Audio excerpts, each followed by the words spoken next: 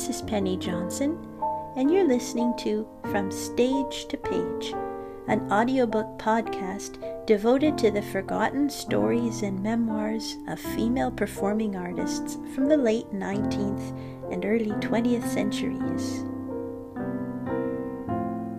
In this episode, we continue with Leschetizky as I Knew Him, written by Ethel Newcomb and published in 1921 by D. Appleton and Company.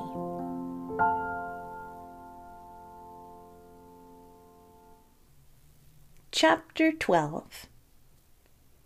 Leschetizky was no less brilliant as a pianist than as a teacher.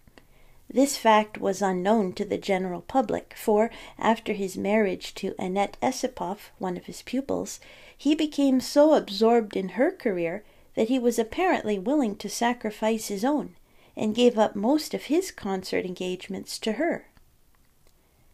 He made her a famous pianist, and when he spoke of her and her playing, he was all admiration and enthusiasm, and he always liked to tell of what a model of musicianship she was. He used to like to tell of her examination at the St. Petersburg Conservatory. She was given the piano part of the Schumann Quintet to transpose before a large audience. With such complete success did she proceed that the first movement was hardly finished when a prolonged storm of applause saved her the necessity of further convincing the audience of her ability to accomplish the feat. When in later years Thérèse Leschetizka, her daughter, came to visit her father, as she often did, he always asked her lovingly how Madame Esipov spent her day. Once the daughter answered, "The first thing in the morning she sews a little, then she reads a little, and then is ready for the real part of the day, which is devoted to music." When Madame Esipov came to Berlin, she and Leschetizky sometimes appeared at concerts together, when the whole audience would rise and applaud this famous artist couple. While she was in Vienna as Madame Leschetizka, one often heard of her playing duets, such as the Schumann variations, with the great artists who happened to be there, on some occasions with Rubinstein. She played all these duets from memory, and it did not matter to her which part she took, knowing both equally well. Leschetizky himself stood nearby, always thoroughly enjoying the performance and the music. People who remembered them both at that time used to remark that he seemed perfectly happy when she played. As late as 1900, Leschetizky promised Hermann Wolf, the well-known manager of Germany and a friend of his, to undertake a long concert tour in Russia and Germany. In speaking of this time, he said that he had relaxed his continuous teaching a little and had really practiced. This was noticeable in the enormous repertoire which he seemed suddenly to have acquired, and in his willingness to play for people. He played, of course, a great deal in the lessons, and as he sat at the second piano 5 or 6 hours a day giving lessons, he retained his technique and marvelous tone, so that no one seemed to compare with him. In lessons, he invariably played the most difficult passages, never shirking the hard work imposed by any composition, new or old, and indeed he would often learn the piece then and there. He once remarked that when the time came that he could not play better than the pupil before him, he would shut up shop. But this tournée came to nothing, for Hermann Wolf died, and Leschetizky's ambition was not a sufficient incentive for him to undertake the tour under other management, and his love for teaching made it easy for him to stay at home. Later he embarked on a tiny concert tour, as he laughingly called it, to play for the Welte Mignon records. We went down to the station to see him off with his servant Johann. Indeed, he took very seriously his own playing, as well as that of all others, for this reproducing piano. The time when Leschetizky was most willing to play was naturally after one of the classes. He might have accompanied 2 or 3 concertos during the class proper, but after the midnight supper, and after having smoked strong cigars, he was fresh again for hearing music or for dancing, in which he excelled, and often for playing himself. Some of us knew a little trick which would usually succeed in persuading him to play. He often played for us to dance, always requiring us to dance perfectly according to his tempo changes. And when we had danced a while, and he had become warmed to the beat of the music, someone would find the right moment to ask him to play one of his own pieces. "Oh, no, no," he would say, "let someone else do it who can play it far better. Why not you? Or why not you?" nodding to different ones. Finding nobody willing, "Really, shall I play?" he would say quite diffidently and humbly. At once he became the inspired artist, sitting quietly and erectly, his head uplifted a little, and his hands firmly down on the keys, his fingers showing almost no motion. With the first tone everyone was spellbound. No one, I believe, ever succeeded in imitating the quality of his tone. Under his fingers a powerful and sonorous tone resounded and vibrated until every corner of the room was filled with beautiful sound. He spoke in tones, and everyone felt himself directly spoken to. He played to all natures and all emotions, turning easily and simply from joy to sorrow. Then, as if seeing someone who needed to be stimulated or inspired, he played with a nobility and grandeur that was indescribable. Sometimes the volume of sound was really awe-inspiring, but never hard for a moment. There might be one crash, but only in momentary contrast, and to hear his pianissimo was to feel oneself dropped gently from a great height to listen to a beautiful voice somewhere in the shadows. His interpretations were far above all calculation and intention, for of all desirable qualities in his playing, fantasy stood uppermost. His friends and pupils knew this. He learned to play a melody isolated from the harmonies around it, he said, by imitating singing, the beautiful singing of his first wife. One should learn to play all melodies by listening to them as to a voice, he thought. Under the inspiration of his first marriage, early in his career, he had written a few songs. He loved singing, and particularly a contralto voice. It was surprising to hear him say that he did not like the violin. The piano was the instrument of his choice, and he could never understand why its study should be considered drudgery, even under the most trying and difficult conditions.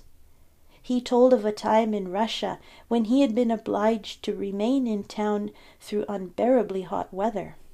The great heat made normal conditions of study impossible, but he was not daunted by this, and in some way managed to get his piano put into a small space surrounded by water. Here he could dispense with all clothing, lock his doors, and study in comfort all day. If he had consented to play in his own house after the classes, he would sometimes go on for an hour or two and play a concerto, or even 2. He could play at least 20 concertos, for his memory never failed him.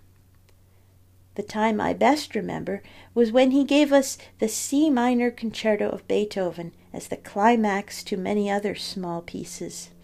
This was about 4 o'clock in the morning, when everybody but Leschetizky needed some stimulus to liveliness.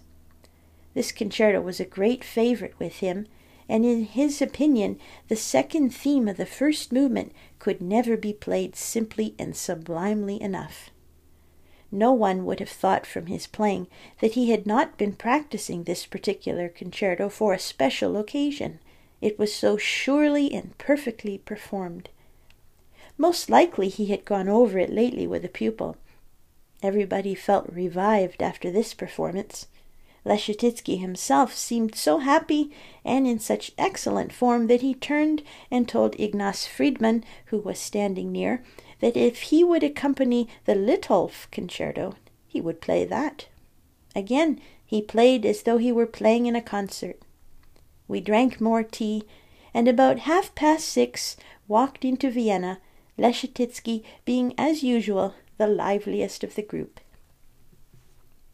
Very few interpretations satisfied Leschetizky entirely. No one played with fantasy and freedom enough for him. No coulisses was one of his frequent phrases. You are so worried over what you must do next, he used to say. Throw all that away. It only hinders your free fantasy. Get down to the real meaning of the music and put warmth into every tone. Don't desecrate that music by trying to make it fit another story. The tones are the story, and the form the plot. What more do you need if the music is good? He brought out beauties in composition and tone relationships which were not produced by any rules or regulations of expression, and amazed the listener. Just once I heard him put words to a phrase, and on that occasion he was in despair because the pupil could not get any meaning or inflection in the phrasing. He himself had written 1 or 2 pieces upon a definite emotional idea, but he did not value them for this, regarding it as a thing extraneous to the music. The melody of the Canzonetta Toscana resembled a song he had heard from an old woman sitting on the steps of a church in Florence, mourning the loss of her daughter. When playing his Mandolinata, he used to say, "This is where the tenors come in." Sentimental, of course. When he was asked why he did not write out the stories in connection with these pieces, he said, "Yes, I know Liszt did that sort of thing, but it doesn't interest me." The farther away one kept from being influenced by words and stories in most works for the piano, the better one understood him in his teaching and playing. He used to make the rather startling statement that music was a dramatic art. He saw a direct connection between the expression of a piece and good acting. Certain small pieces are all acting, he declared. To study rhythm, he thought, one should go where rhythm was. What could be more instructive than going out to the gypsies in the Prater and listening to their wild, free rhythms? He would often be found there, sitting by himself in a corner, absorbed in their peculiar manner of playing. On one occasion, the presence of Leschetizky was greatly desired by some people in town, but he was nowhere to be found and had left no word that offered a clue to his whereabouts. Servants were sent to one place and another, lastly to the theatre, but still without finding him. Some suggested the Venice in Vienna at the Prater.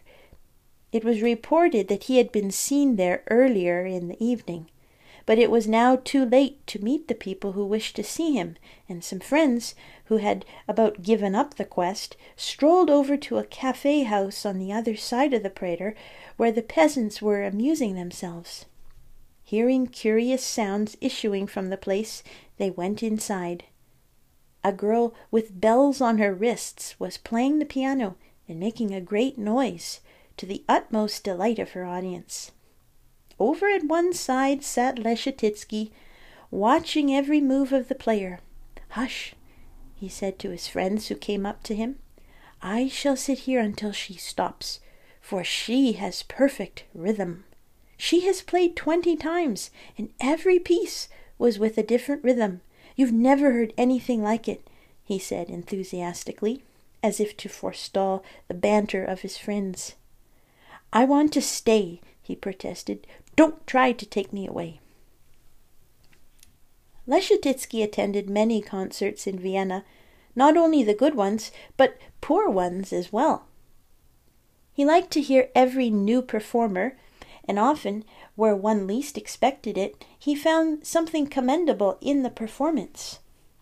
He was annoyed if his pupils missed certain concerts, and often requested them to go to a certain one which he himself could not attend, so that they could tell him about it afterward. But telling him about it afterward meant more than merely listening to the music. It meant remembering exactly how certain pieces were played, what tempos were taken, and even how certain tones were produced. He himself returned from a concert once, declaring that he would never again attempt certain single tones with the same hand. A young player had convinced him that they sounded better taken each time by a fresh hand, and he had also learned in this concert what not to do in some other respects. He followed the concerts of all cities in Europe, and knew of every musical event in Paris and St. Petersburg. He read carefully the criticisms of all European newspapers, as well as those of the English papers. "You have some good critics in America, too," he once said to me. "One especially.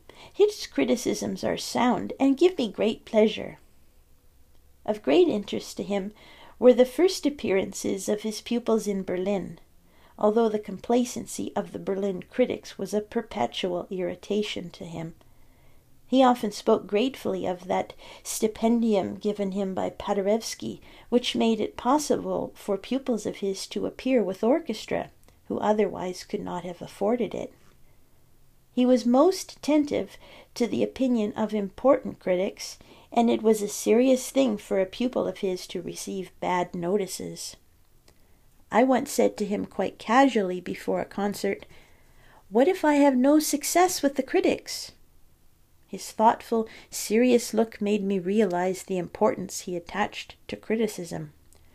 "If your notices are not good," he said, "we will set to work to see what is the matter." Nevertheless, the German critics always annoyed him, and always had annoyed him. The Germans liked to pose as more dignified than the Viennese, and were most certainly jealous of the great distinction that belonged to Vienna by tradition and talent. Leschetizky studied the personality of critics as well as of artists, and did not speak without authority. He loved to relate his experiences in Germany, playing the E-flat concerto of Beethoven, which he had learned with his master Czerny, a pupil of Beethoven. The copy he had used in studying had many marks on it in Beethoven's own handwriting. Over some heavy chords and some passages in the middle of the first movement, Beethoven had written the word "free." In one of the introductory passages, there was a mordent written in also in Beethoven's own hand. He had many other interesting copies handed down to him by Czerny with marks by Beethoven. In several of them was advice to put in a cadenza ad libitum, notes which are never seen in any edition. When the Germans, who thought they were authorities on the interpretation of Beethoven, noticed and commented critically upon these deviations, Leschetizky loved to remain silent and let them talk on. Whenever he was teaching a German to play Beethoven, or any one imbued with this German spirit, he knew where to lay his hands on these old copies easily. It utterly disgusted him to hear Beethoven played coldly, his idea being that if it was not played warmly, it was played coldly. There was no middle ground.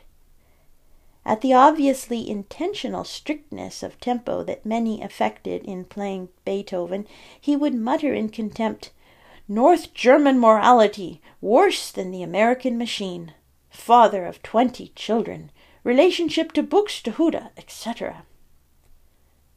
The pupils were told to search Vienna for certain old copies of Beethoven without the customary fingerings, comments, and explanations, and to study the sonatas as much as possible from those unedited editions.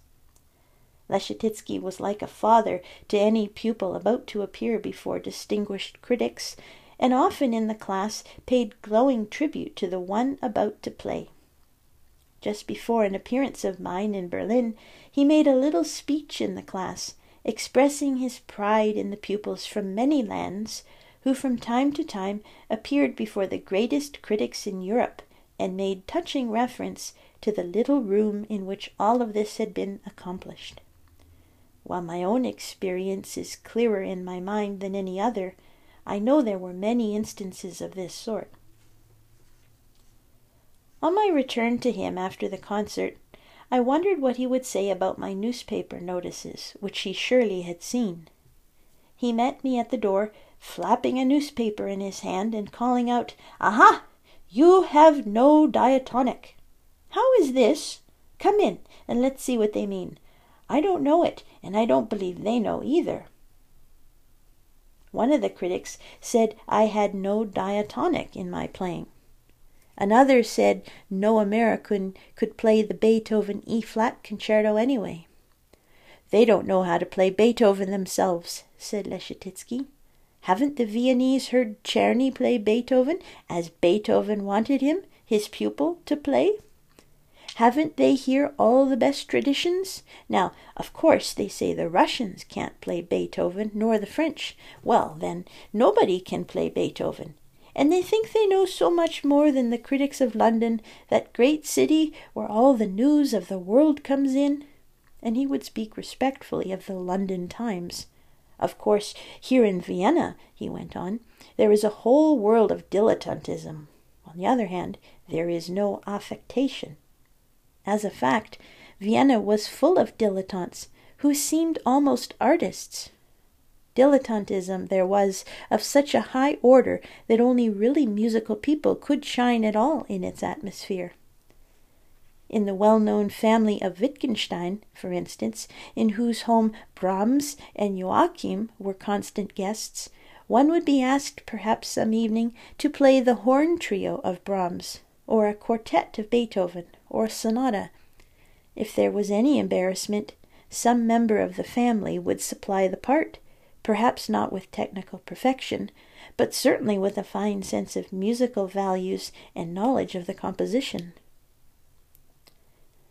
Among Leschetizky's dear friends were the Löwenbergs, living near him in the Währing cottage, who were immensely interested in all his pupils. Paderewski used to visit them and play his new compositions to them whenever he stopped in Vienna on his way to Poland.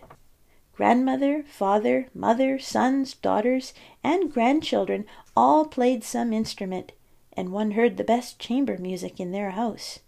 And in many other households and places the performance of serious music was excellent. At the change of guards between 12 and 1 in the courtyard of the palace, one heard surprisingly good playing of overtures to operas rendered by the military band. Indeed, one heard good music everywhere, as no poorly played music was tolerated. Once Leschetizky counseled me to play more chamber music, and remarked that I should get one of my Viennese friends to practice the violin parts with me, as any one of them would be familiar with it. Of course, in this atmosphere Leschetizky was regarded somewhat as an exotic. He had no more of a place in the world of dilettantism than he had in the pedantic world. He wanted a new story told every time one sat down to the piano, but he stood for the perfection of piano playing and, in a sense, for the dramatization of it for the public. The most talented people in the world came to study with him and began their famous careers, which the Viennese were quick to acknowledge as events in their traditionally artistic life. They accorded to Leschetizky their wondering appreciation, and loved also to believe that nowhere else could such a thing have been accomplished. In Vienna there was indeed every chance to become an artist, if there were only the capacity. There always seemed time for study, and for the contemplation of beautiful things in this charming place, where talent so abounded and blossomed. People were very simple here in their attitude toward music. There was hardly any such thing as a best of all artist. One artist played Beethoven better than another, they thought. One could not play Chopin well at all, but everything else beautifully. A look of amazement would come over a Viennese face at the words, "He is the best." When great artists and actors came together in Vienna, one heard these expressions in all simple seriousness, "I did that very badly, but I can do the other, I really believe, better than you can." Or, "Did you see how I changed the acting of that scene last night? Shall I continue it or not?" "No, by no means, no." Leschetizky told an amusing story of his old master of composition, Sechter, who once essayed writing an opera. He told his friends to come to supper afterward if the opera should be a success. It was a flat failure, and no one came to supper. After Sechter had gone to bed, a small voice called him from below. "Who's there?" asked Sechter.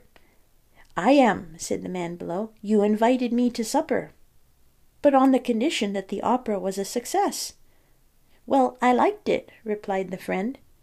But Sechter was not a poseur, and the next day went around quite simply telling everyone that he didn't like his opera himself when it came to a performance on the stage.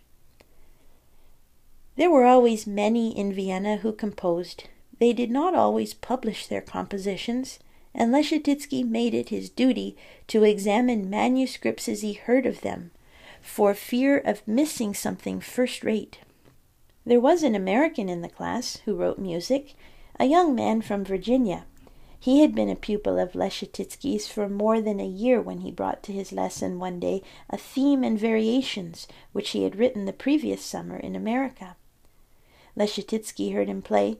Then he left the room in great excitement, calling for Eduard Schutt, who was in the house at the time. "Schutt," he shouted, "come down and see what we have here." It was learned for the first time that day that the young man had studied composition in America, but was now more concerned with becoming an artist. "You must go on with composition too," Leschetizky advised him. Of course, he meant to compose, he said, but he wanted also to develop his own style. He did not see why any further lessons were necessary. Leschetizky thought differently. It was just as necessary for him to study how to compose as to study how to play. Still they disagreed, but in the end Leschetizky had his way. "Tomorrow you will go to Nahratil for composition," he said, "or you need never come to me for another lesson." When this young composer's Sonata Virginesque for piano and violin was performed in Vienna, it had a good reception by a most austere body of critics and musicians. They smiled broadly at some of the mistakes, grunted approvingly at some of the moments of inspiration, and on the whole treated the composition with great respect. It did not take many years to confirm Leschetizky's estimate of John Powell's splendid talent as a composer. Leschetizky was very proud of the distinctions won by his pupil in Vienna. Margaret Melville also had several large compositions performed in Vienna by the foremost musicians. Frank Laforge was pleasing everybody by his beautiful tone and sympathy in playing. Paul Schalit delighted large audiences, and, as Leschetizky expressed it, she played everything well. She had absolute poise and confidence. At 10 years of age, at which time she came to Leschetizky, she had composed many small pieces, and the musical papers of the continent spoke highly of her sense of form. At her age, this puzzled her very much, and one day I found Leschetizky laughing heartily over her curiosity as to what the critics meant by this opinion of her compositions. She played with great freedom, and several times amused her audiences by making an improvisation at the place in her piece where she had struck a wrong note. On one occasion, at the end of a run, she struck a wrong note and took the note as motive, improvising for several minutes upon the theme.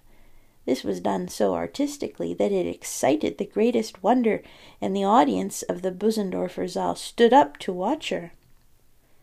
These were interesting events in Leschetizky's life, and an observer of his manner might easily believe that his own career as pianist could never have been so interesting to him as those of his pupils. He was tireless in his efforts to make artists of us all. Nothing was too difficult for him to undertake, and formidable obstacles were many times overcome. by the greatest patience in trying to cure fundamental faults, he succeeded in almost eradicating them. One of his best pupils had no memory, and he was determined that she should be able to memorize her pieces. He set himself the enormous task of dictating every note of the Schumann concerto. When they had at last finished this process and were ready to play from the beginning again, she had forgotten every note. This did not discourage him in the least, and when, in the third attempt, she showed signs of improvement, he was overjoyed and exclaimed that there was a way to learn everything if one could only find the way. No, not everything, he added, for there was one thing impossible to learn, and no amount of effort would accomplish it. What he referred to was the playing of one tone with expression. Then he mentioned the case of an actor who by the pronunciation of a single word could move audiences to tears. In playing, one might feel and know how the tone should sound, but it could not be learned. This was easy, or else it was impossible.